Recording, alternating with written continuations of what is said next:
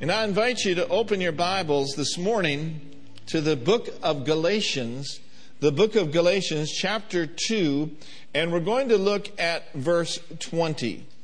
Jesus came to this earth to give us new birth, to give us a new life, and to give us a new identity. Paul's revelation was not just a revelation for the Apostle Paul, but Paul's revelation is a revelation for each and every one of us. We see and learn about Paul's revelation in the epistles, where he talks about who we are, what we have, and where we are in Christ Jesus. And here's what Paul said in Galatians 2:20. He said, I am crucified with Christ.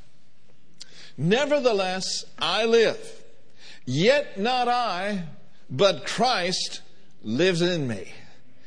And the life which I now live in the flesh, I live by the faith of the Son of God, who loved me and gave himself for me. The center of redemption is what God did for us in Christ Jesus. I love how this verse starts out. He said, I am. Don't you know Paul believed in faith's confession? The Apostle Paul was the one who penned these words. But what saith it? The word is nigh thee, even in thy heart and in thy mouth. That is the word of faith which we preach. That if thou shalt confess with thy mouth the Lord Jesus, and believe in your heart that God raised him from the dead, you'll be saved. For with the heart man believeth unto righteousness, and with the mouth confession is made unto salvation. So the Apostle Paul starts out real bold, and he said, I am crucified with Christ. You know, if you will make confessions every day according to who you are and what you have, you will come to the realization that what happened on Calvary, what happened on the cross, what happened in his death, his burial, his resurrection and ascension will change everything in your life. It changes who I am. It changes who you are. I'm so glad we don't have to find ourselves on Ancestry.com. We don't find ourselves by our feelings. We certainly don't find ourselves in horoscopes. But you find yourself in Christ Jesus. Oh, I like this I am business. I mean, the world is just full of people who are trying to be and used to be and wannabes. But when you know who you are in Christ, you cannot have an inferiority complex. You once were lost, but when you looked in the Word of God, you have been found in Him. And Jesus found Himself in the Scriptures. You know, Jesus went to the synagogue. And one day, as He went to the synagogue, in Isaiah chapter 4, verse 16 through 18, He came to Nazareth, where He'd been brought up as His custom was. And He went into the synagogues on the Sabbath day, and He stood up for to read. And there was delivered unto Him the book of Isaiah. When He opened the book, now notice this, He found the place where it was written. We could say it this way, Jesus found Himself in the Word. And what He found was described in verse 18, where He said, the Spirit of the Lord is upon me, because He has anointed me to preach the gospel. Oh, glory to God. To preach the gospel to the poor. He has sent me to heal the brokenhearted, to preach deliverance to the captives, and recovering of sight to those that are bruised. When you and I read the New Testament, we find ourselves. One thing about Jesus, He was constantly confessing who He was. He said, I'm the bread of life. I am the good shepherd. I came down not to do my own will, but the will of Him that sent me. He said, I am the resurrection and I am the life. He continually spoke of who He was and why He was there. He carried His identification with Him in His heart. Now, when you go to the airport and you are getting ready for a flight, one of the first things they will ask you for is your what? Where's your ID? And if you say, well, I know who I am, but I forgot my ID at home. In other words, you're not carrying your ID. What they're going to say to you is, well, until you find your ID, you ain't going anywhere. And there's a lot of Christians that are not carrying their identification. And as a result, they're not going anywhere. They know a little bit about this. They dabble in it sometimes, and sometimes when it's, comfortable to do. But oh, my brothers and sisters, we are called to carry who we are in Christ. We are called to carry ourselves with confidence. We are called to carry ourselves. Woo, glory to God. Carriers of the word of life. Amen. And so, what do you say we follow Jesus? And let's constantly confess who we are in Christ Jesus.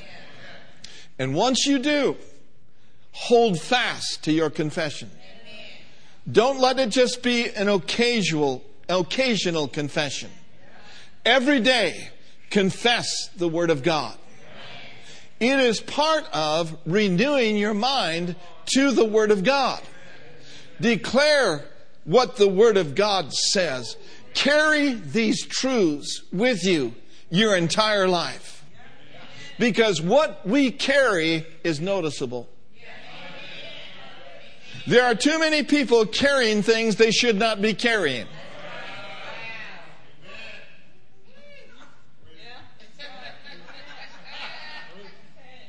Some are carrying the wrong things. They're carrying the weights. They're carrying the cares.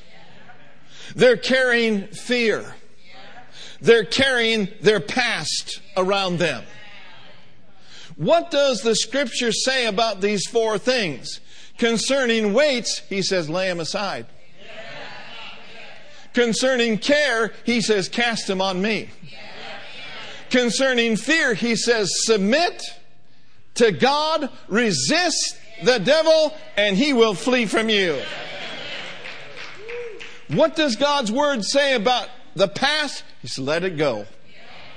Let go of the weights, cast your care on the Lord, resist the devil, and forget those things which are behind, and keep pressing toward the mark for the prize of the high calling of God in Christ Jesus. Oh, glory to God.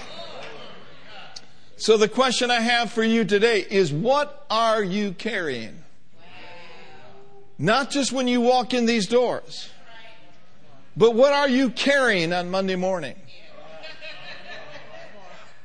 What are you carrying at the gas pump? What are you carrying at the grocery line? It does us no good to moan and groan and complain about those things because it doesn't change anything. But God's Word never changes.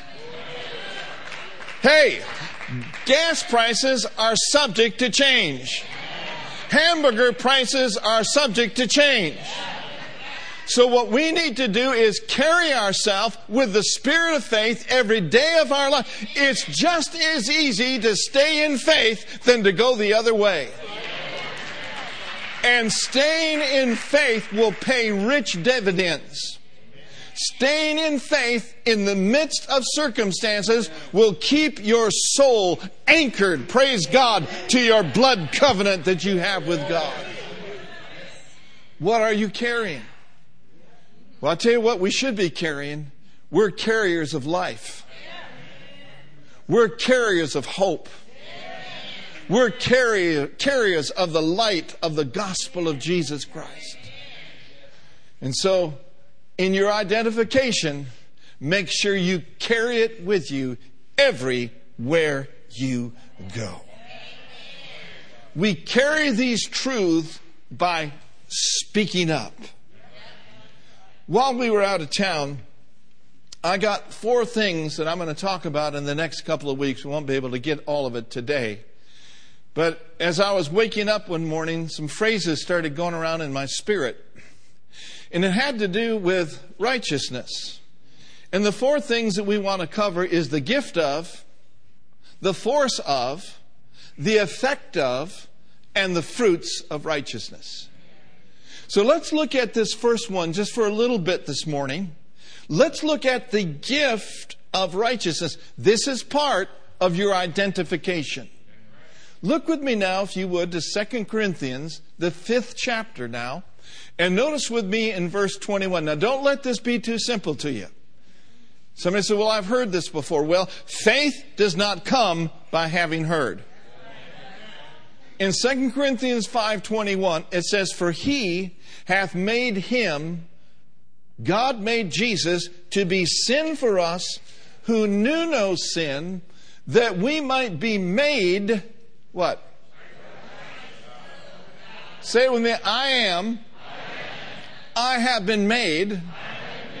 When I got born again, I have been made the righteousness of God in Him. Isn't that what the Word says? So there's no confusion about it. You are not an old sinner saved by grace. You were an old sinner. You got saved by grace. But now, today, you are the righteousness of God in Christ Jesus. There's no confusion.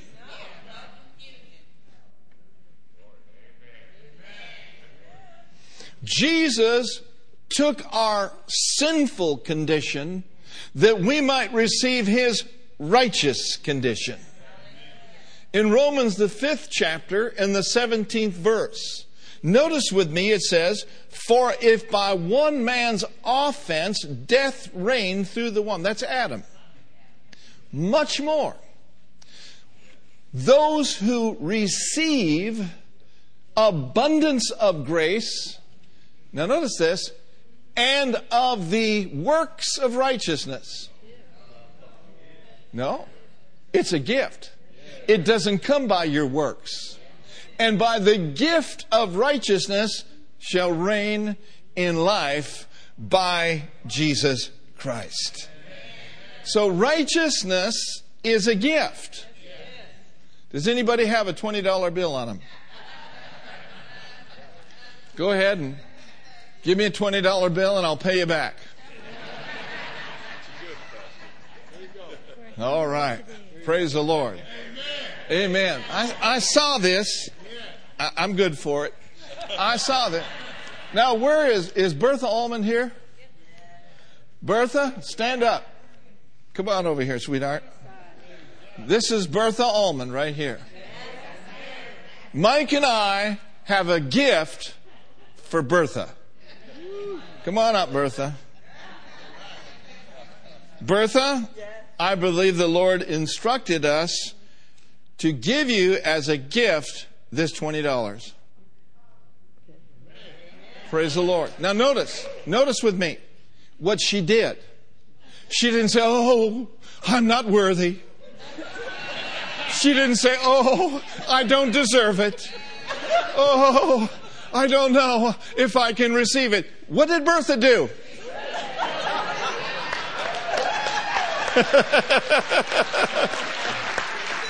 Bertha extended her hand and received the gift. God's got gifts for us. And what He wants us to do is to extend our hand. Come on, somebody. Extend our hand of faith and receive. Come on, put your hand out right now. And say, I receive the gift of righteousness. I receive the joy of the Lord. You don't have to give that back. Go ahead and be seated. Praise the Lord.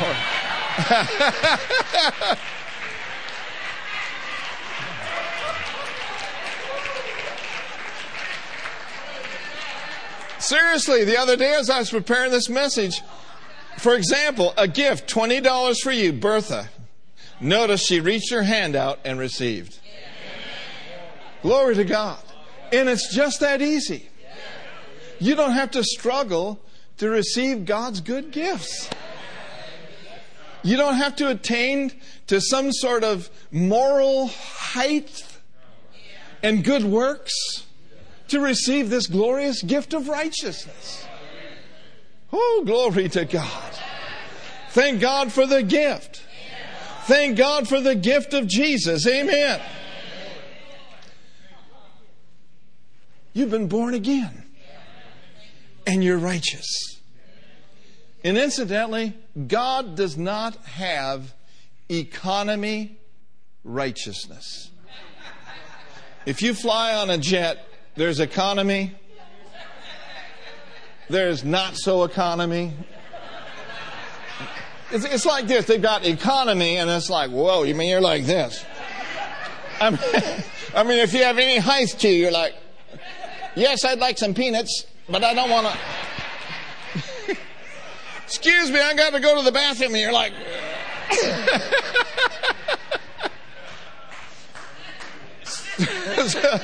So they have economy, and then premium economy. Woo! For $50, you can get this much more space.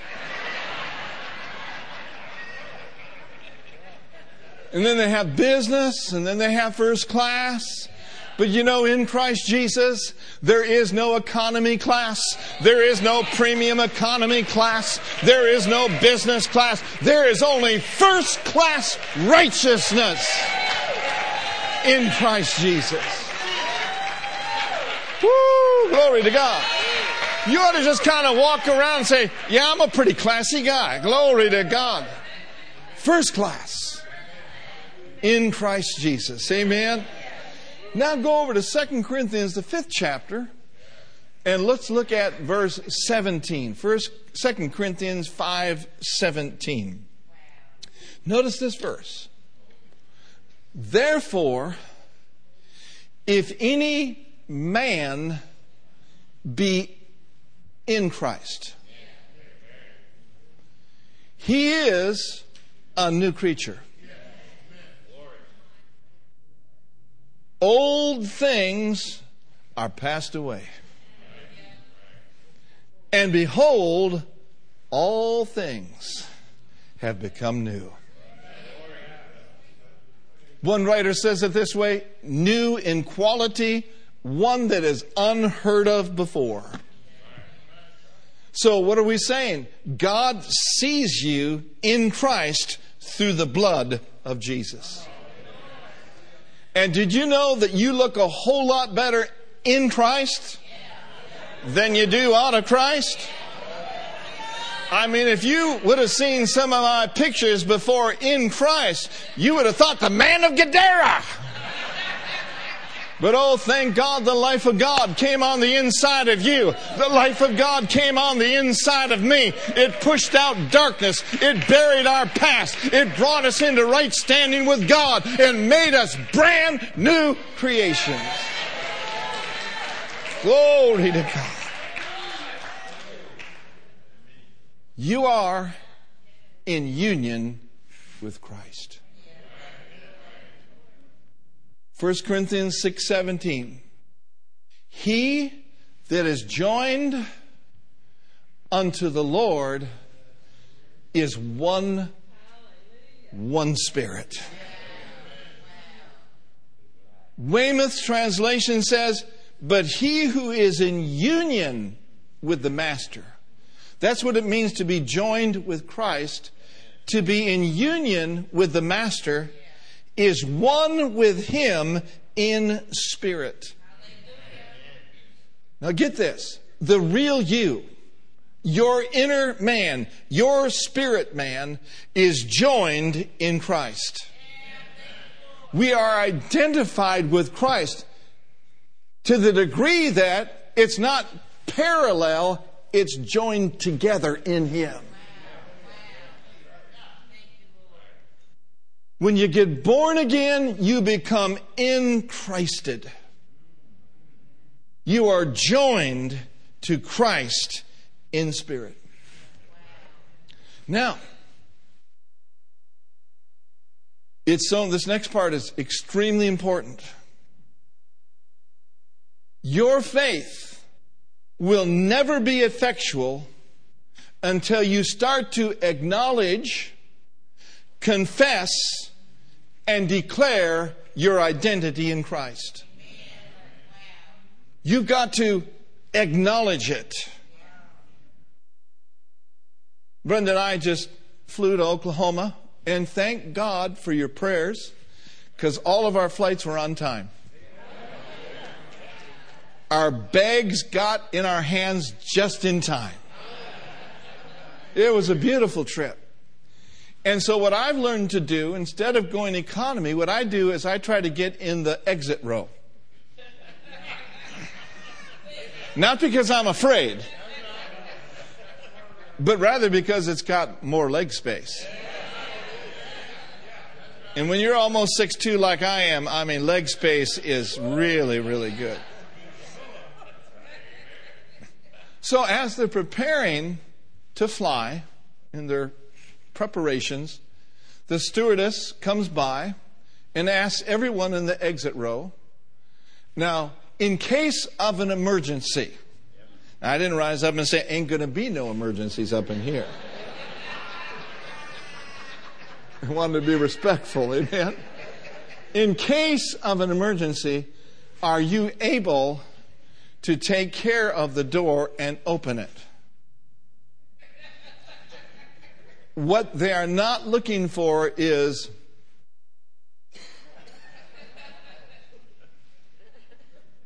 if you go like this, when they ask you that question, they're going to look at you right in the face and say, no nodding here. I need a verbal response. And too many believers are nodding at the promises of God. But God is saying to us that He wants a verbal response. It's one thing to say, but it's another thing to open your mouth and verbalize what you're nodding about. Because if you don't open your mouth, oftentimes you will lose by default. Christianity, my brothers and sisters, is called the Great Confession. God is saying, God is looking at us in our lives, and He's saying, come on, son, step up, stir up, speak up. I need to hear your voice. Because when I hear your voice, I'm watching over my word to perform what you are saying. He's looking for more than a nod. And in praise and worship, He's looking for more than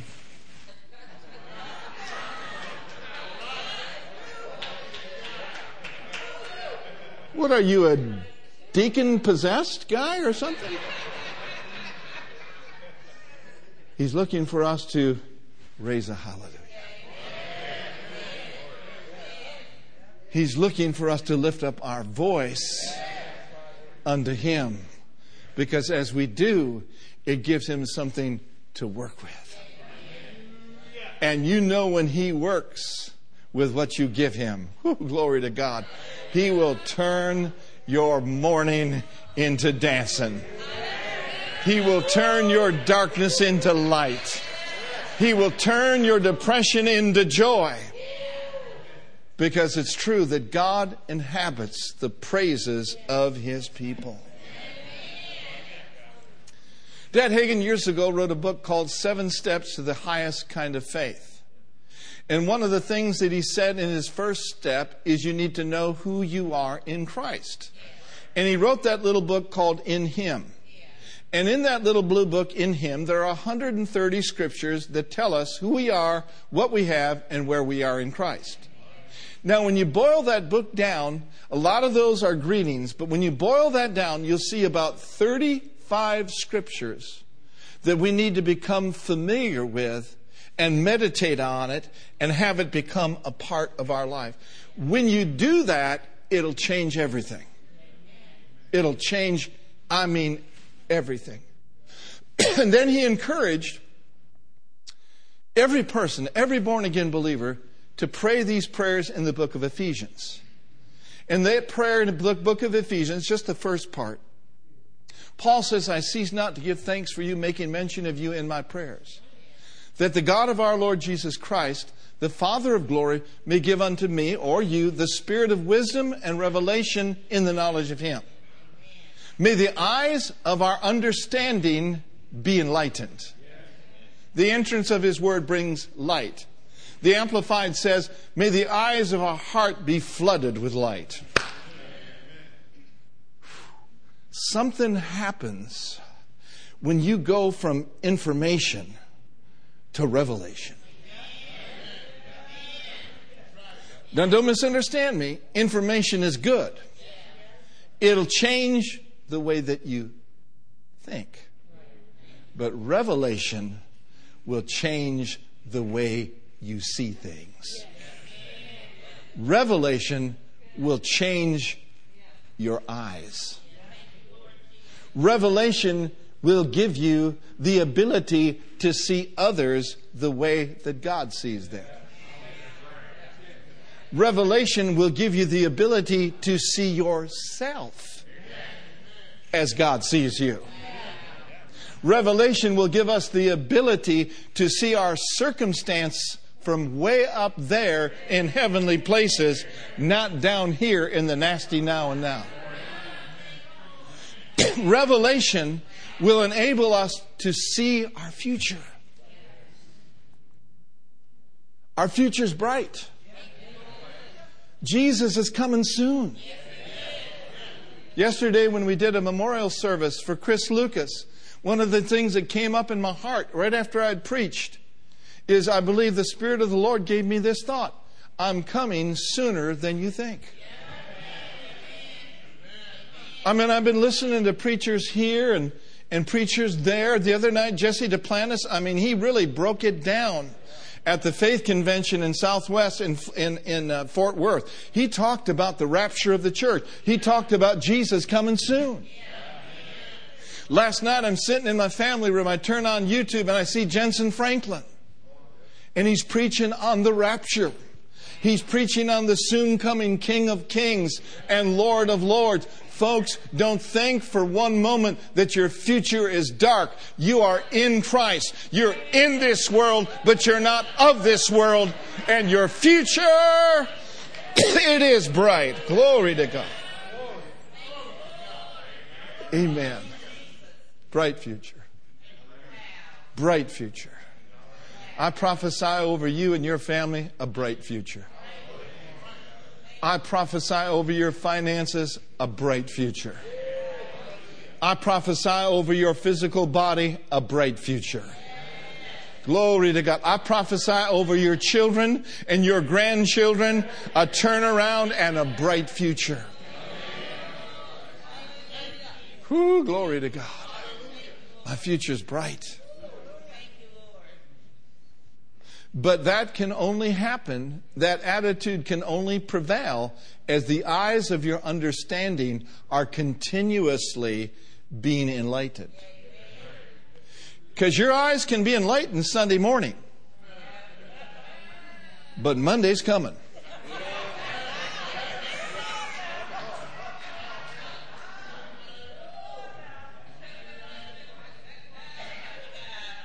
Let's look at Ephesians chapter 2, verses 4 through 6. Ephesians 2, verses 4 through 6 says this, but God, who is rich in mercy. That tells me that God is not just tolerating us. He's rich in mercy. For his great love wherewith he loved us, even when we were dead in sins, he quickened us together with Christ. By grace are you saved. Read verse 6 with me. And hath raised us up together and made us sit together in heavenly places in Christ Jesus. If you were able to snap a picture of where we are in Christ Jesus, it's not an individual picture, it's a group picture. We're all seated in Him. The Passion says it this way, just the last phrase. We are co-seated as one with Christ. We are co-seated as one with Christ. A.J. Gordon wrote a book many, many years ago called In Christ, and I want to quote a couple of things from you. God, in raising man into union with Himself, raises him into all that belongs to him, into His divine life, and to partnership with His divine work. When God raised you together with Christ, He raised you up into everything that belongs to Him. Do I need to try this side? I'm going to read that again. When God raised you together with Christ, He raised you up into everything that belongs to Him, His life and partnership with His work. You die in His death, you rise in His resurrection, you ascend in His ascension, and are seated with Him at the Father's right hand.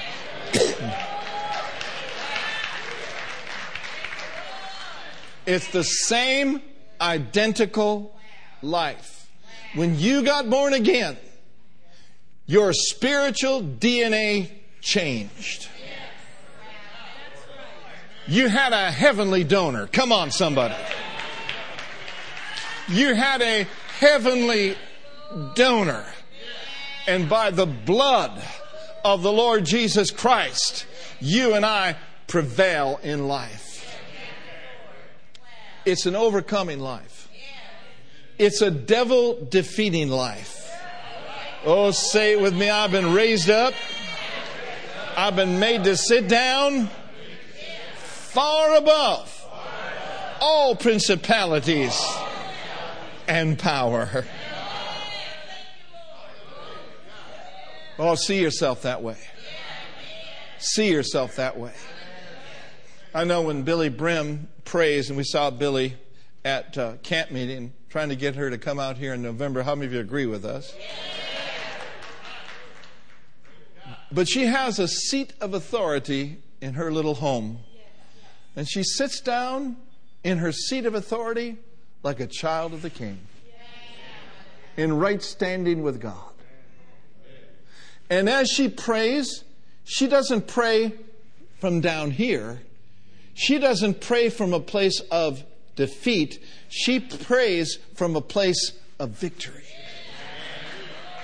Brenda exhorted this morning, all I see is victory. All I pray is victory.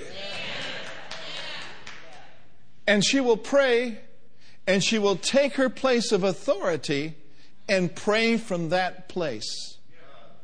If Billy did it, you can do it. If you can do it, I can do it. We can do this together. Every day of our lives, in our devotions, we can pray from our place in Christ Jesus. And it will be amazing what you'll see. And it will be amazing the things you will get from the Holy Spirit.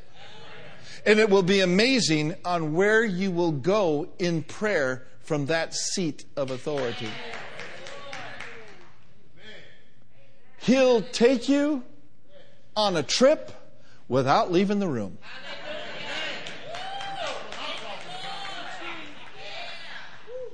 He'll take you into Afghanistan. He'll take you into the White House. He'll take you places in Him by the living power of the Holy Spirit. And He will assign you the ability to pray prayers that will change things without you leaving your chair.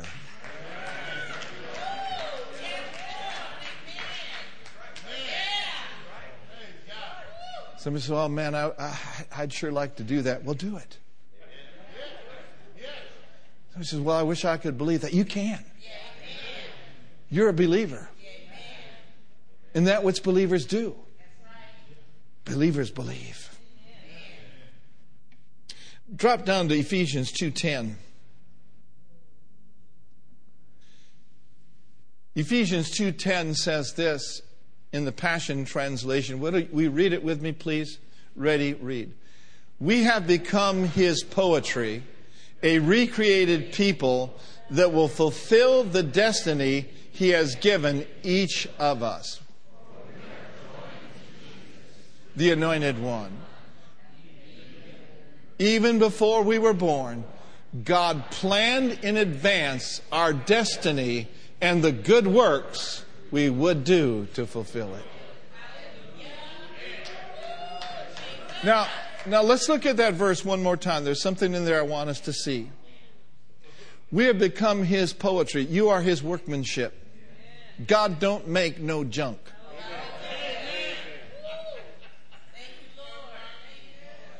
We have become His poetry, a recreated people that will fulfill the destiny that He has given each of us. Each of us have a destiny. Satan wants to keep us from our destiny. But we have the blood of Jesus. And we can say over circumstances, over our loved ones, Satan, in the name of Jesus, I plead the blood of Jesus over them. You will not keep them from their destiny. That'll work in your home. A destiny fulfilled. A work to do. In union with Christ. Joined unto the Lord as one Spirit. The righteousness of God in Christ Jesus. Verbalizing, declaring our victory in Him. In raising man, A.J. Gordon says, in raising man into union with himself, raises him into all things that belong to Him, into His divine life and a partnership with His divine work. Folks, is there a work to do? I believe that we're in this little sliver of time between dispensations. And in this little sliver of time, there is much work yet to be done. Now, the interesting thing about this work is this work, in a sense, would become sweatless for those who are committed fully to Christ.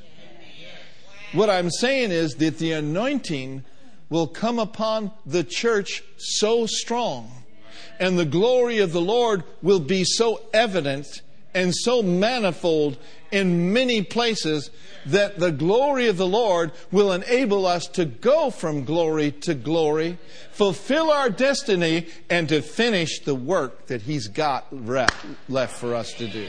Amen? So don't miss out. Be committed. Say, I'm in. I'm all in.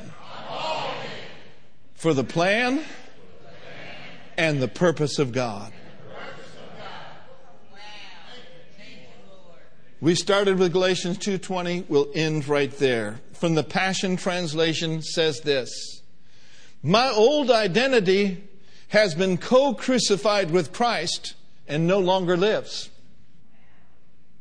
And now the essence of this new life is no longer mine, for the Anointed One lives His life through me. We live in union as one.